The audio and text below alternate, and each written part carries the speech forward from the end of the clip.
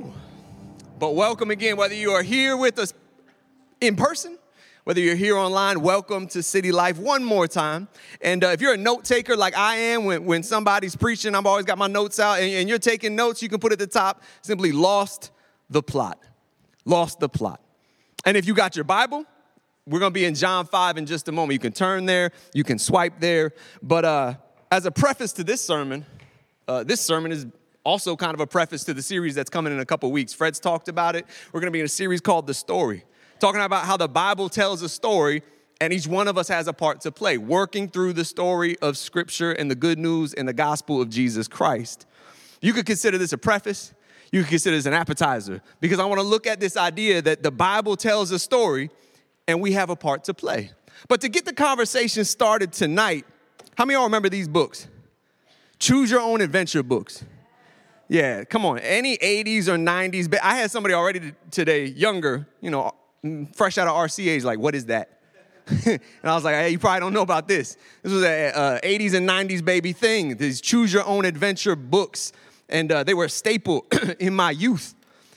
And each begins with the disclaimer at the beginning. Every single one begins with the same disclaimer. It reads, as I spin it around, this book is different from other books. You and you alone are in charge of what happens in this story. There are dangers, choices, adventures, and consequences.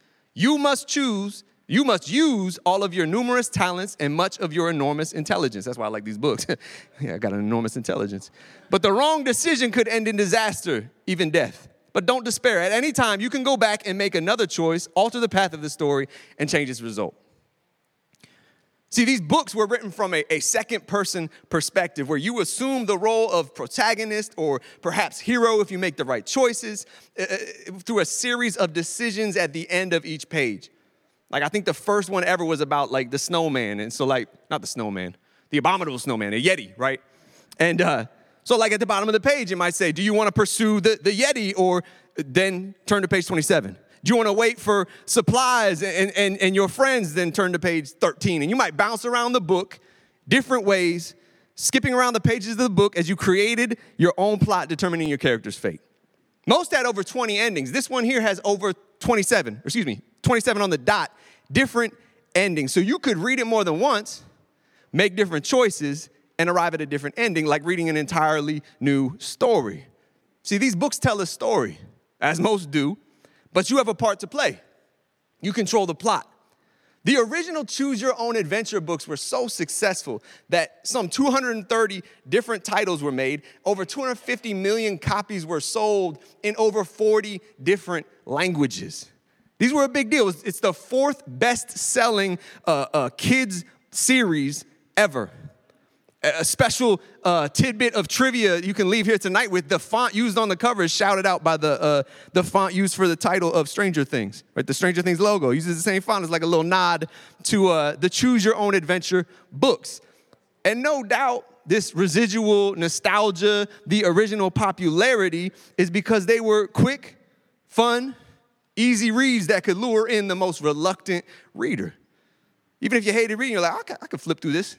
It's fun, make decisions. Some say it kind of prefaced the internet age where we can control so much of what we consume. These books, you could control the plot. And perhaps their popularity, I know for me, was also due to the fact it's a lot easier to make bold, sometimes reckless decisions in a book than it is in your own life, right? And screw that up. But R.A. Montgomery, his intent when he wrote these books was to teach you two things. First, agency, right? That you have a part to play. You can hear that in the introduction. The second, responsibility. How you play your part has repercussions. And why this focus? Well, you see, R.A. Montgomery spent 1 year in divinity school, Yale Divinity School. And the chaplain there was named, let me not get his name wrong, William Sloane Coffin. And the year he attended was 1958 to 1959. So in American history, this is right before the sit-ins, the Freedom Riders, the March on Washington, and most of the civil rights movement. And I share this because Coffin believed that to be a minister of the gospel meant he must also be an activist and an advocate for social justice. He often preached on courage, calling it the virtue that makes all other virtues possible. And he once gave an interview towards the end of his life on PBS where he said, every time people say, when they see the innocent suffering, every time they lift their eyes to heaven and say, God, how could you let this happen? It's well to remember that exactly at that moment, God is asking exactly the same question of us. How could you let this happen? So you had to take responsibility. So this man, R.A. Montgomery's chaplain who discipled him for a year, clearly believed that the Bible tells a story and we have a part to play, a responsibility to live according to the Bible's values, live the way of Jesus. And this theme, one of courageous agency and the responsibility to make choices that pull from our values, is something that R.A. Montgomery would weave into his career as an author, writing these uniquely styled books that absolutely took off. Not just the 230 titles and 250 million that got sold originally, but when the trademark ended in the late 90s, I think, Goosebumps had a run with it. Somebody was saying they read the Goosebumps version, right? There were Disney fairy tales inserted into this structure. They even did it with Star Wars, which we'll get back to later. But they all kept the same choose your own adventure recipe. Read it more than once, make different choices, and you get a different story. So two different people could read the same book and get an entirely different conclusion. And I share all this because, yes, we took that style and we applied it to Star Wars and Disney fairy tales, but we do similar things with our Bible. Why do I say that? Well, because according to a recent study, only 30% of professing Christians, church-going Christians in America, will read their Bible cover to cover. You might say that's a sad statistic, man. Let's not even get to the statistics of people that won't open their Bible during the week. But at least you're engaging with Scripture, right? But I share that because when you recognize that most Christians who are engaging their Bible are flipping back and forth, bouncing to and from different passages in Scripture, highlighting different verses, and sometimes coming to different conclusions. Like Choose Your Own Adventure books, the Bible has a story, and you have a part to play in it. But there's a big, major difference. God is the director. Right, the story has been mostly told through his sovereignty, and to jump around is to lose the plot. God has a plan and a purpose, but don't get it twisted tonight. You have a part to play.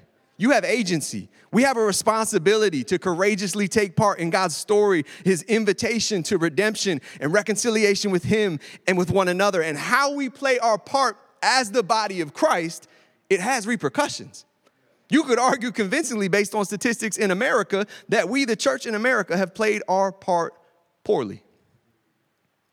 Recently, Christian institutions, religious leaders of all different denominations and streams of faith, we've shown varying levels of thirst for power, self-defensiveness that borderlines on unrepentance, and a general lack of courage to speak, not just speak, there's a lot of people speaking, but speak the truth in love, in love. So many folks have departed, discouraged by this witness, deconstructed, whatever path they may go on. But I'd argue one reason the church hasn't played its part well is we've lost the plot. And you see, the religious leaders of Jesus' day weren't much different than what I just talked about. You look at specifically the Pharisees and the Sadducees, the religious leaders that kept approaching Jesus, debating Jesus. They had this thirst for power. They had this hard-headed, unrepentant stance of defensiveness and a general lack of courage. It says that some of them believed, but they didn't want to follow Jesus because of what people might think. You see that in the Gospels with the leaders. And it's this very recipe that you could argue got Jesus crucified. And when Jesus confronts them in John 5, he says the following in verse 39. He says, "You diligently study the Scriptures because you think that by them you possess eternal life. These are the Scriptures that testify about me." Or as the Message version reads on the screen, you have your heads in your Bibles constantly because you'll think you'll find eternal life there, but you miss the forest for the trees.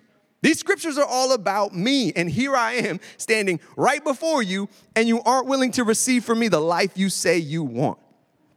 Jesus is saying, you've missed the forest for the trees. You've lost the plot. He's saying it isn't just enough to read your Bible cover to cover. That's great, but the Pharisees clearly were doing that. The Pharisees had their Bible, right, the Torah, memorized. They were familiar with it. They knew it. They weren't unfamiliar, and yet they somehow missed that the Bible tells a story, specifically the story of Jesus Christ, the Messiah, and he was standing right in front of them, and they missed him. And to miss Jesus is to miss the point and lose the plot. And the cure But we similarly see in Luke 24 two Christ followers who are standing right next to the resurrected Jesus Christ after his death and resurrection, and they don't recognize him because their plot, he was going to come, establish a kingdom. He wasn't going to die. So they just assumed he's still dead. Jesus said to them, you foolish people. I try not to say that from the pulpit, right? You foolish people. You find it so hard to believe all that the prophets wrote in the scriptures. Wasn't it clearly predicted that the Messiah would have to suffer all these things before entering his glory? Then Jesus took them through the writings of Moses and all the prophets, explaining from all the scriptures the things concerning him.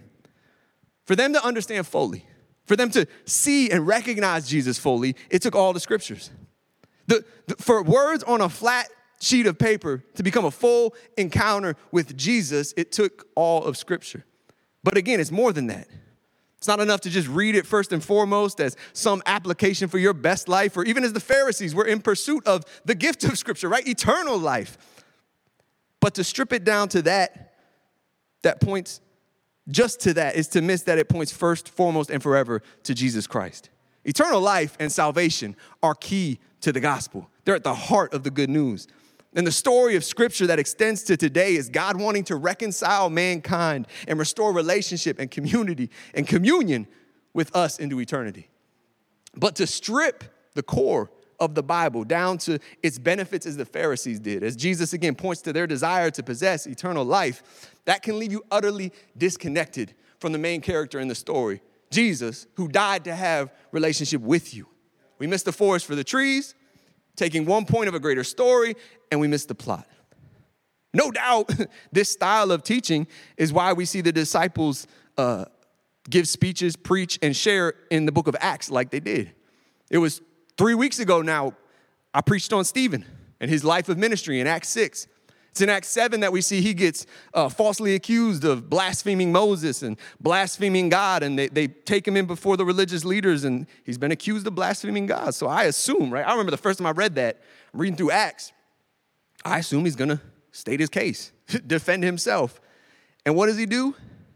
He gives the longest recorded sermonette, soliloquy, whatever you would call it, speech in the book of Acts. And he starts with the beginning of the Old Testament and works all the way through for what had to have been a long time because it's extended text before he ever gets to the point where he says, all of this was pointing to Jesus, who y'all had crucified.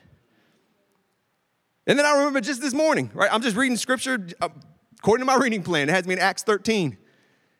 And Paul is at the church of Antioch, and they're like, hey, do you have any encouragement you can share with us? And he gets up, and before he ever gets to, hey, Jesus paid for your sins, you can have forgiveness of sins, for 2 pages, he shares the history of the Old Testament. He shares the story that this is interwoven in.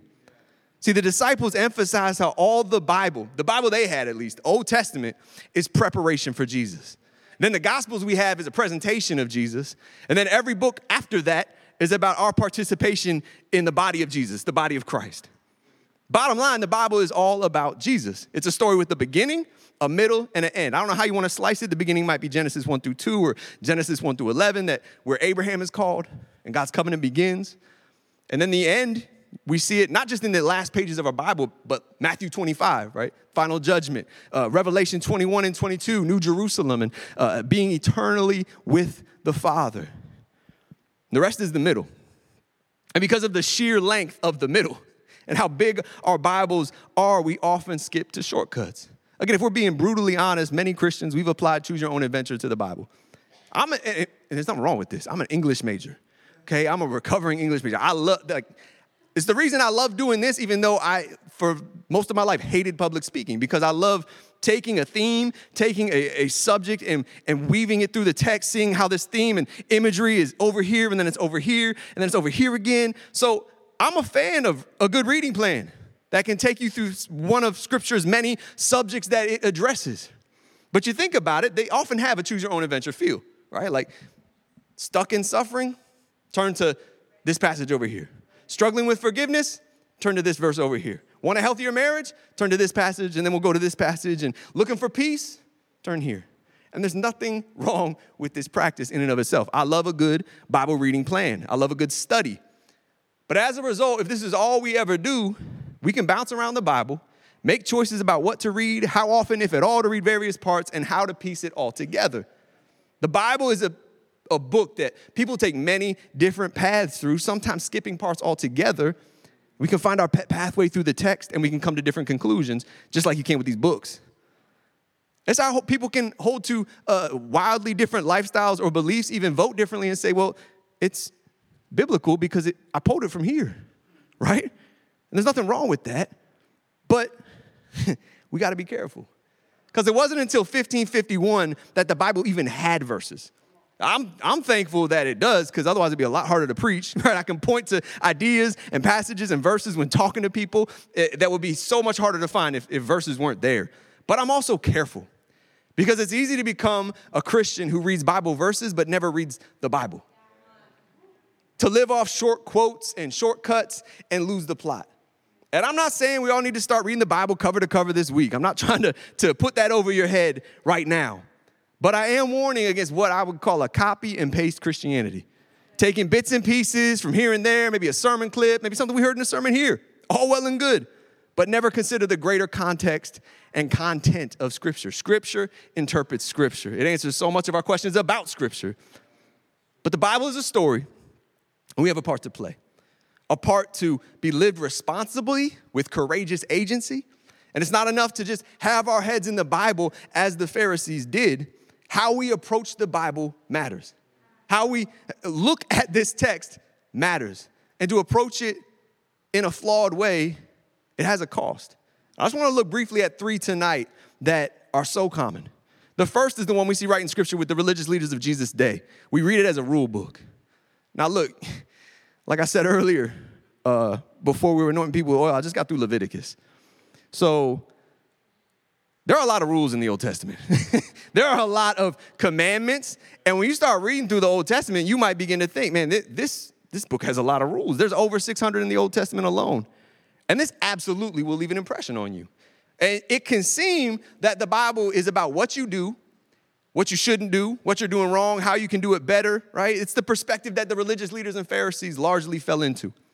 It makes the Bible primarily about us, what we do, what we don't do, and how we do it. But it makes us, as we see with the religious leaders of Jesus' day and some believers you might know, don't look at them right now, it can make you insufferable and intolerable. Why? Because there's this unique blend of self-righteousness, but then also shame. Because if we're being honest, right, it sounds all well and good to start, but to read the Bible as a how-to manual or as a rule book, it leads to burnout because there is no how-to outside of embracing the person of Jesus Christ. We can't. He says in the Scripture, self-help is no help at all. It's in the Message version in Mark 8, verses 34 and 35. He's teaching his disciples when he tells them, anyone who intends to come with me has to let me lead. You're not in the driver's seat. I am.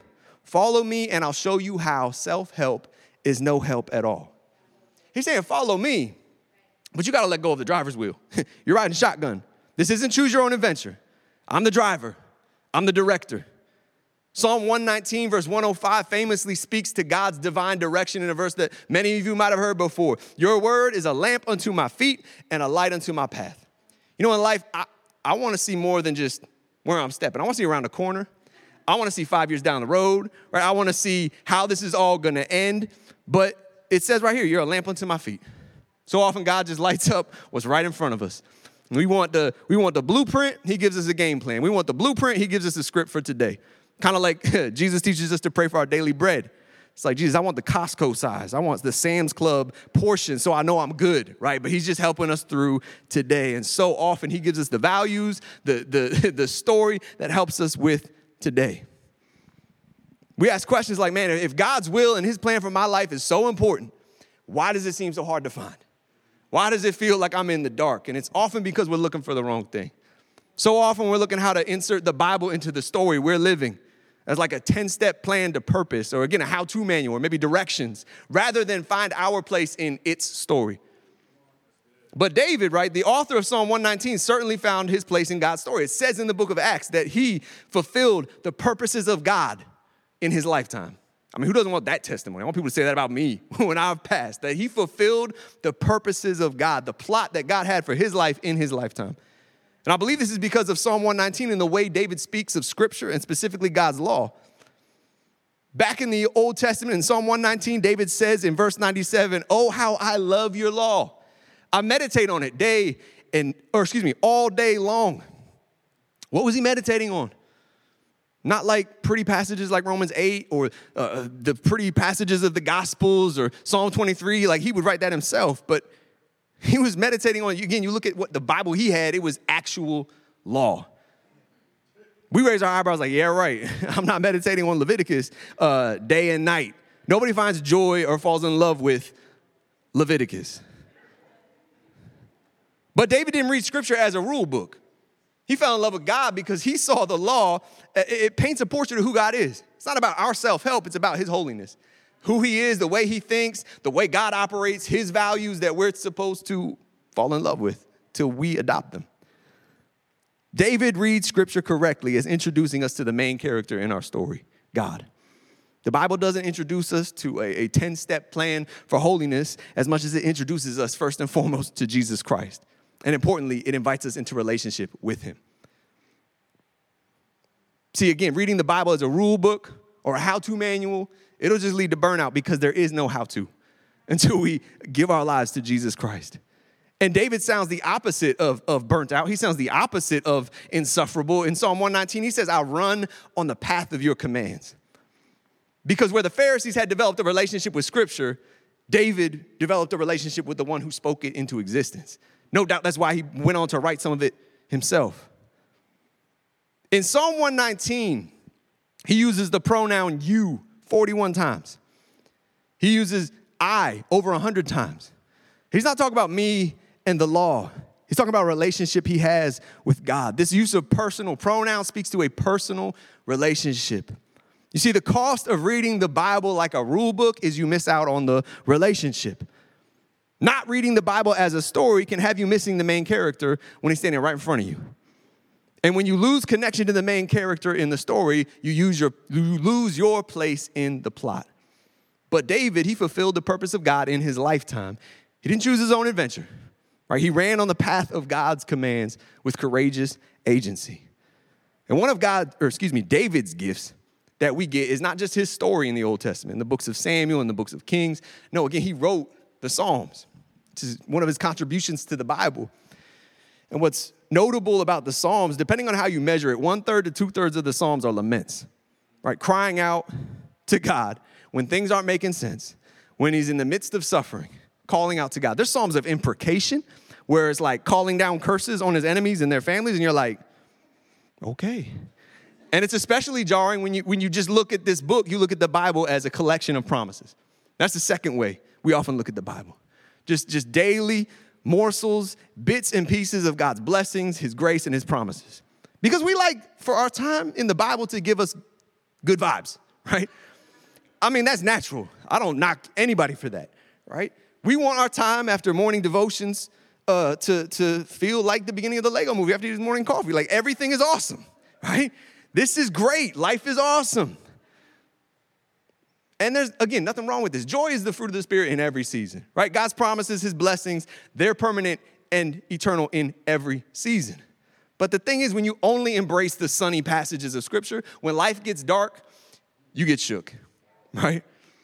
You hit a wall, God feels distant, it all feels wrong, as if dark reflections dishonor God or frustrated prayers betray our faith.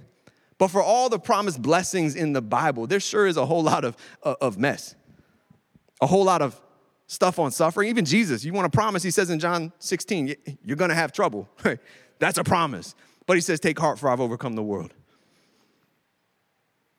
See, some will point to suffering as like problematic for the believer. How can you believe in God when there's all this suffering? But for all that my wife and I have walked through, like our family have walked through, the Bible, I don't run from it, I run to it. Because Christianity isn't the only, a Christian isn't the only person that has to find a reason for suffering. The unbeliever carries the same weight. And you know, so many religions often make it the goal to escape reality, to escape the reality of suffering. Christianity tackles making sense of it. We're in the messy middle of an eternally significant and meaningful story. The Bible isn't just a bunch of proverbs and fables and fairy tales. No, it says something concrete and real has happened that affects the reality we live in today. There's a story, and we have a part to play. But naturally, and again, no knock on this, we don't run to the heavy stuff, the hard stuff. But we also can't choose our way, our own adventure around the Bible, bounce around the promises, the peaceful passages, the grace, and the blessings, because it shapes a fragile theology. Like where the prosperity theology promises us all the things, this theology that we build promises all the feels. We get all the good feels. We cherry pick the tasty verses and the promises and the blessings, but man cannot live on cherries alone either. Without context and verses without the rest of God's truth, it can't become our daily bread. It's like if there's 7 food groups in Scripture and we're only eating one of them. You're going to end up emotionally unhealthy and spiritually undeveloped. What you miss out on is the truth of 2 Timothy 3:16-17, where Paul's writing Timothy. He says, all Scripture is God-breathed, is useful for teaching, rebuking, correcting, and training, so that the servant of God may be thoroughly equipped for every good work. To not give yourself to all of Scripture is to be ill-equipped or less equipped than you could be for the work God is calling you to. But we like the reassurance without the rebuke, right? We like the confirmation without the correction. We like the transformation without the training. We want to get fit without going to the gym, basically, but spiritually. Where the cost of reading the Bible as a rule book is to miss relationship with the main character, to read the Bible as a collection of promises and blessings alone and not wrestle with aspects of Scripture like the commands to live holy and the fact I struggle with that because I've got a sin nature, is to forsake our character development. It's not that we don't have a role as a character in God's story. We just forsake it or play it poorly when we refuse character development. All these things in this verse that shape our character make us look more like Christ. We play our part poorly and we lose our place in the plot. And unlike David, whose life literally filled the pages of Scripture, ours can look more like a blot of ink. And I share that idea because the third way we often look at Scripture is like the Rorschach test, right? Where there's a splash of ink on a page. It doesn't even matter what the ink looks like. What matters is what you see in it and what it says about your emotions, your personality, your mental health, your emotional health, all these things. I'll never forget the author Ellen Goodman once said, I have known dozens of people who use the Bible like a Rorschach test rather than a religious text. They read more into the ink than they read out of it. And I've read that quote here before, but I share it because in a recent survey, 6 in 10 Americans agree that religious belief is a matter of personal opinion and not about objective truth. And you might say, that's people off the street. That's not surprising. Well, 32%, basically 1 in 3 people in the church believe the same thing. That religious belief, it's a matter of opinion, not any real truth. And I believe this is just an impact of living in a culture where it's me truth, my truth, your truth, their truth, our truth, this truth, that truth. And look, the sentiment behind saying that is honestly beautiful because it's saying your life is invaluable. Your experience matters. The way your experience informs your voice and perspective, it matters. You matter. But with all your experiences, it still doesn't change God's truth. Truth doesn't change. But it's because of this my truth influence that so many people feel no need to dig deep into God's word to see if their life lines up with it. Because if I've got peace about it, or I don't think a loving God would make me do that, carries more weight than this text. Reading the Bible like a Rorschach test is less an opportunity for revelation or transformation as it is for narcissism. Like the water-reflected narcissist, and he got so obsessed with it that he drowned. We can begin to see ourselves in Scripture, begin to put mirrors in the sky to Jesus looks like us, God thinks like us. It's what Dr. Eric Mason coined narcigesis, pulling from the word narcissism, and exegesis. Exegesis is the act of extracting biblical meaning of the text from the text. He says narcigesis puts us at the center of the text, making it about us instead of Jesus. And we see the fruit of this all the time, of losing the plot. When we make it about us, the Bible can get mixed up with the prosperity gospel, right? The Hebrew Israelites movement, Christian nationalism, white supremacy, all kinds of movements. Because we attempt to weave the Bible into our story rather than recognizing that we're a thread in a much greater story. But Being called a thread doesn't feel like very affirming.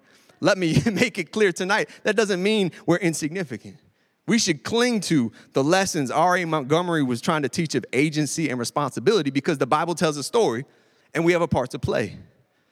And as I mentioned before, when the choose your own adventure trademark expired, something like the late 90s, all these different subject matters adopted its style, even Star Wars. I think the Empire Strikes Back one was released in 1998. But I've shared this before. But when The Force Awakens came out in 2015, it signified the reopening of a story that people have watched again and again and again for 3 generations.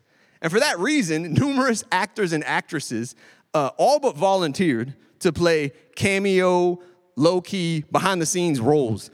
Chief among them was Daniel Craig, right, who just finished his run as James Bond, right? Pretty prominent role in our culture, the James Bond. All the arguments about who should play it after him, like people care about James Bond. So he's the face of James Bond in 2015. He'd starred in well over 40 movies, and yet Star Wars, a story that began some 40 years ago, he asked to play, and I quote, some sort of secret cameo role, right? So he puts on a helmet and a white hard-shell stormtrooper costume and played a role that was 100% unrecognizable and nobody would have known about unless somebody talked about it. I guess they probably noticed his name in the credits and were like, wait, excuse me? Where? Why? The most likely explanation for why Craig and others all but volunteered for such roles is that Star Wars is such a huge story in film history that these actors happily stepped into a role, even if it was one where nobody even knew it was them. The underlying perspective, it's about the story, not being the star, right? It's about the bigger story, not me. Daniel Craig's role, it went viral, right? It became like popular trivia. People marveled at it because we're a culture that pushes the individual towards their own story, their own platform. As a result, the average person will take roughly 25,000 selfies in their lifetime. Yet in stark contrast to this famous actor hid his face and likeness under a helmet for this role, taking on total anonymity. Now, there's nothing wrong with the practice of taking a selfie. Don't walk out of here with shame about that, okay?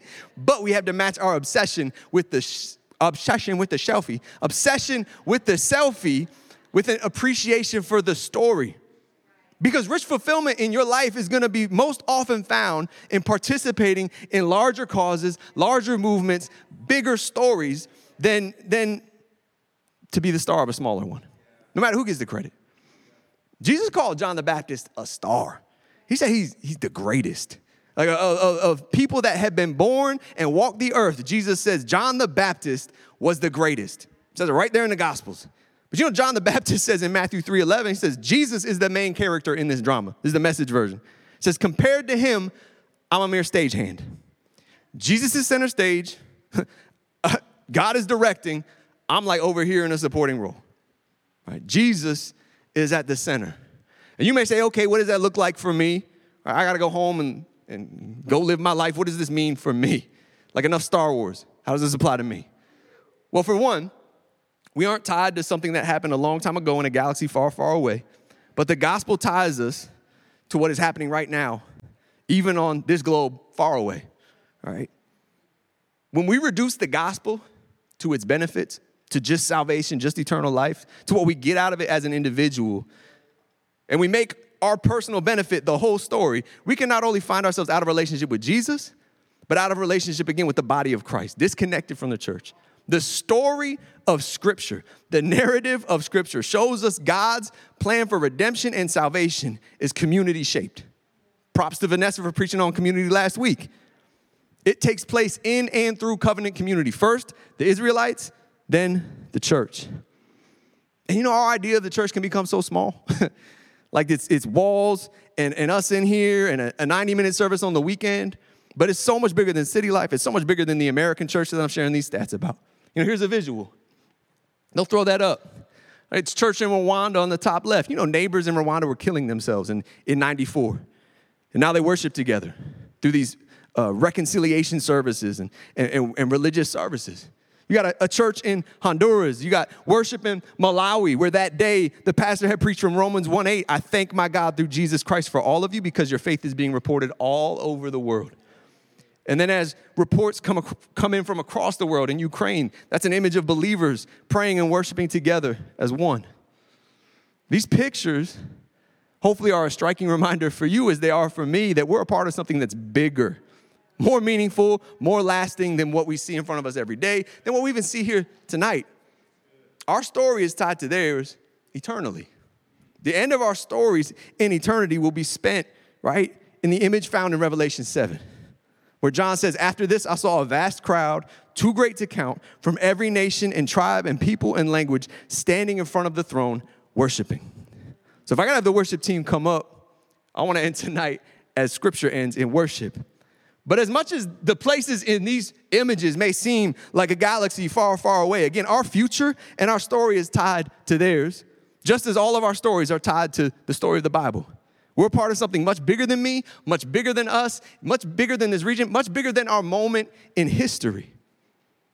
You know, I've already seen people connecting the war in Ukraine to events in Revelation, right? Well, that's this part of Revelation. And there's nothing wrong with that. But it does speak to our impulse to fit the Bible into our story, rather than let the Bible place Jesus at the center and we find our place in it. Revelation 19:10 says the essence of prophecy is to give a clear witness, not to what's going on in our world, but to Jesus. It also speaks to the impulse that we all have to be the planning party for Christ's return. We want to know when, so we can throw it on the calendar and set up the party. But God calls us to be a part of the welcoming party. Specifically, welcoming other people in to the good news of the gospel, restoration, reconciliation with him and with others. Making Jesus easy to find because he's at the center, because he's the main character. You're not going to miss him when he's standing next to you because we're all about Jesus and making him easy to find.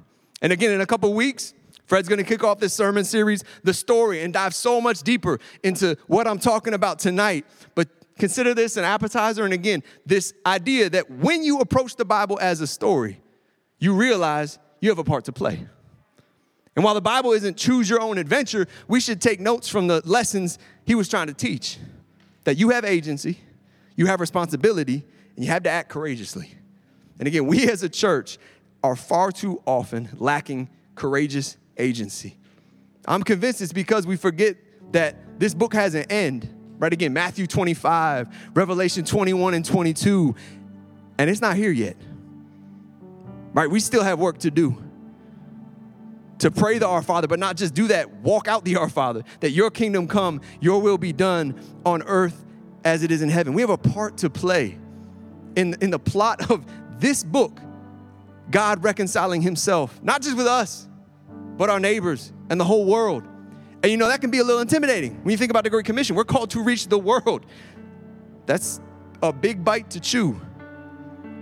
We become paralyzed and we don't ever take the first step. Like, we don't need people that just go across the world. We need people that go across the street, go across the aisle, and share the hope we have. See, the Great Commission isn't as intimidating when you realize, like these pictures show, it's bigger than you. The church is bigger than you. Our call is bigger than us. The story is bigger than us. And may we be a church that realize we have a part to play. May we have courageous agency to walk responsibly with the Great Commission, the Great Commandment, right? To love God and to love neighbors. But again, I want to end tonight in worship, just as Revelation 7 does in Scripture. But God, I pray tonight, God, I pray that we would pick up our call again. You call us to deny ourselves, take up our cross. We sung about the cross. We sung about the cross we'll carry, that one day we'll trade for a crown. But God, may we be a people that recognizes our call to agency. Yes, you're sovereign. Yes, you sit on the throne, but we're still called to bring your kingdom here. There's peace in heaven. Where there's not peace here, God, I pray we would bring peace. There's perfect justice in heaven. I pray there'd be perfect justice here. Perfect love in heaven. Help us to love one another better. And God, where we've put down our call to agency, to act responsibly, because we put ourselves at the center instead of you. We've become the main character instead of you. God, I ask that you would forgive us. God, forgive me for those times where I wake up in the morning and it's about me. I pray that you will be at the center, not just of this church as we worship, but at the center of each one of our lives, on the throne of each one of our lives. And God, I pray that when we take that step, give our life to you, we will remember what we celebrated in communion, that you're seated at the right hand of God the Father, that you're our champion, we walk in victory, and where the enemy would try to tell us we've been disqualified, we're not gifted enough, we're not whatever enough to walk out the calling you have for us in the church. God, I pray you would cast down that lie of the enemy. God, that you would remind us that your grace covers, but your grace calls. God, you cleanse us, but you call us, God, to be ministers, not just here in this room, but in our world. And lastly, where we have put down our part because we put down our Bibles, God, I pray that we would recommit ourselves to finding you. Not just finding eternal life like the Pharisees were looking for, finding you in Scripture so we can find you in our hearts and in our lives. Jesus, we thank you and we praise you, and we do it in this place. Amen.